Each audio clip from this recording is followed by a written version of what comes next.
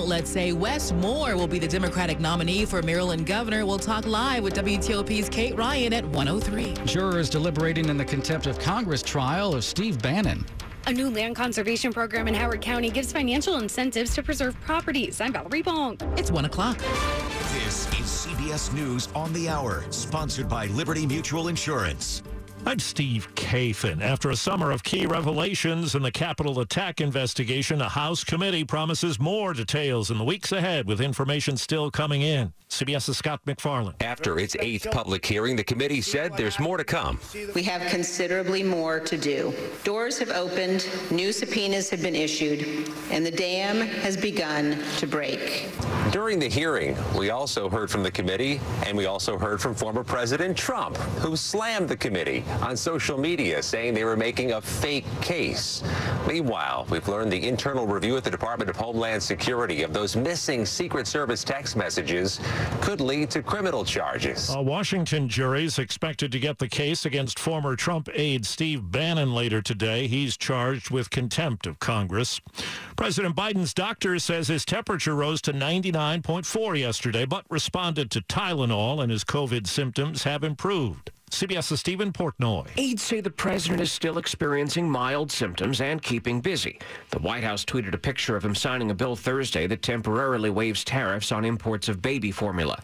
Today, we're told he'll take virtual meetings with advisors to discuss gas prices and his legislative agenda. We're hearing from a political candidate who was attacked at an outdoor rally outside Rochester, New York. Republican candidate for governor Lee Zeldin is okay after a man came at him with a metal object. Several people, including his running mate, subdued him. There were a lot of people who reacted very smartly, and I'm very proud of that response in what was a really difficult moment. A week of high heat in much of the country will extend right into the weekend. WCBS meteorologist Craig Allen. We have heat advisories in effect for the upper mid-Atlantic as well as northeast states, lower portions of New England, a large portion of the center of the nation, and the heat advisory has actually migrated north a little bit, so it now covers places like Nebraska, Iowa, Illinois, and we have excessive heat warnings continuing out west. Overseas, Russia and Ukraine have signed deals with the UN and Turkey, clearing the way for key grain exports to world markets.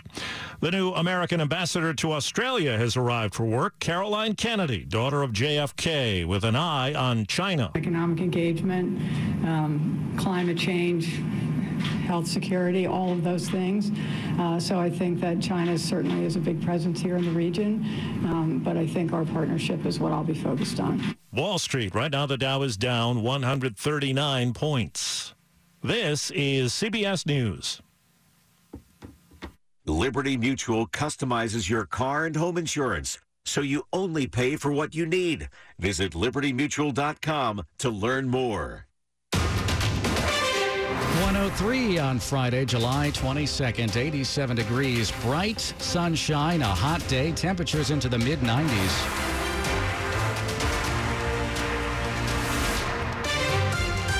Good afternoon, I'm Nick Iannelli. And I'm Gigi Barnett. The top local story we're following for you this hour. Campaign 2022 on WTOP. Maryland's Democratic primary race for governor has been tight, but there are projections from CBS News and other media outlets that Wes Moore will win the race. WTOP's Kate Ryan joins us to talk more about that. Kate? Well, I contacted the Wes Moore campaign and I asked, what about this? Are you calling this a victory?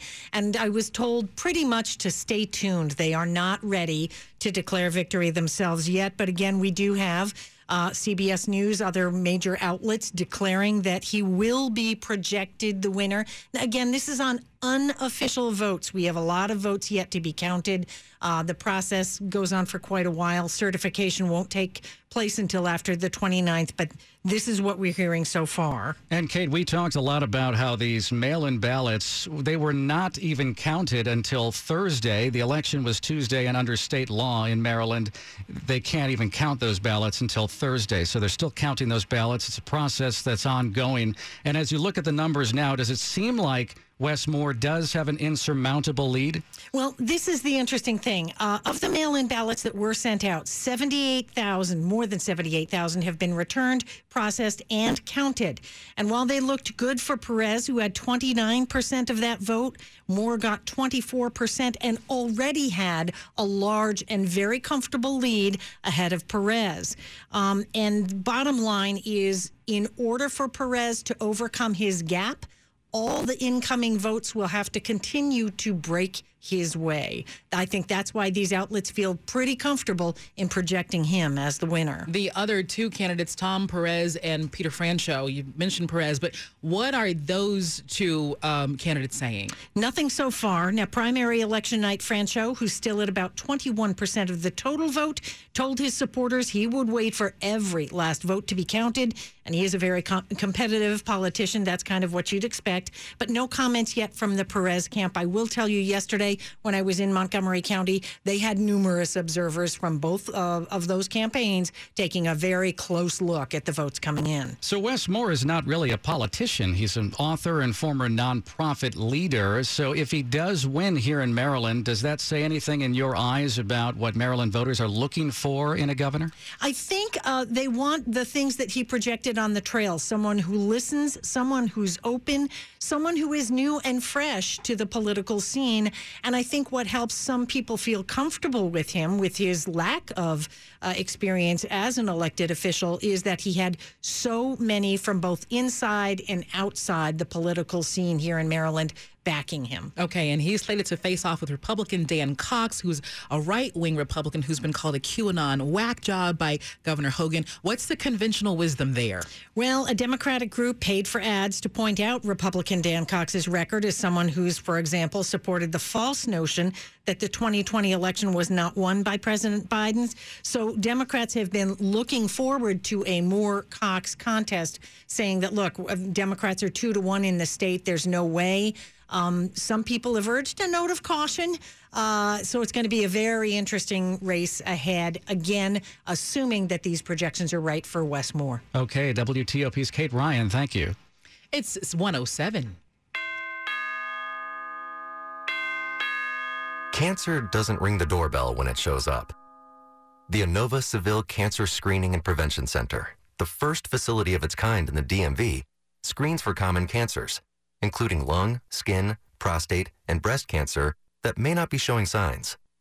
Because cancer often arrives without calling first, visit inova.org/prevent.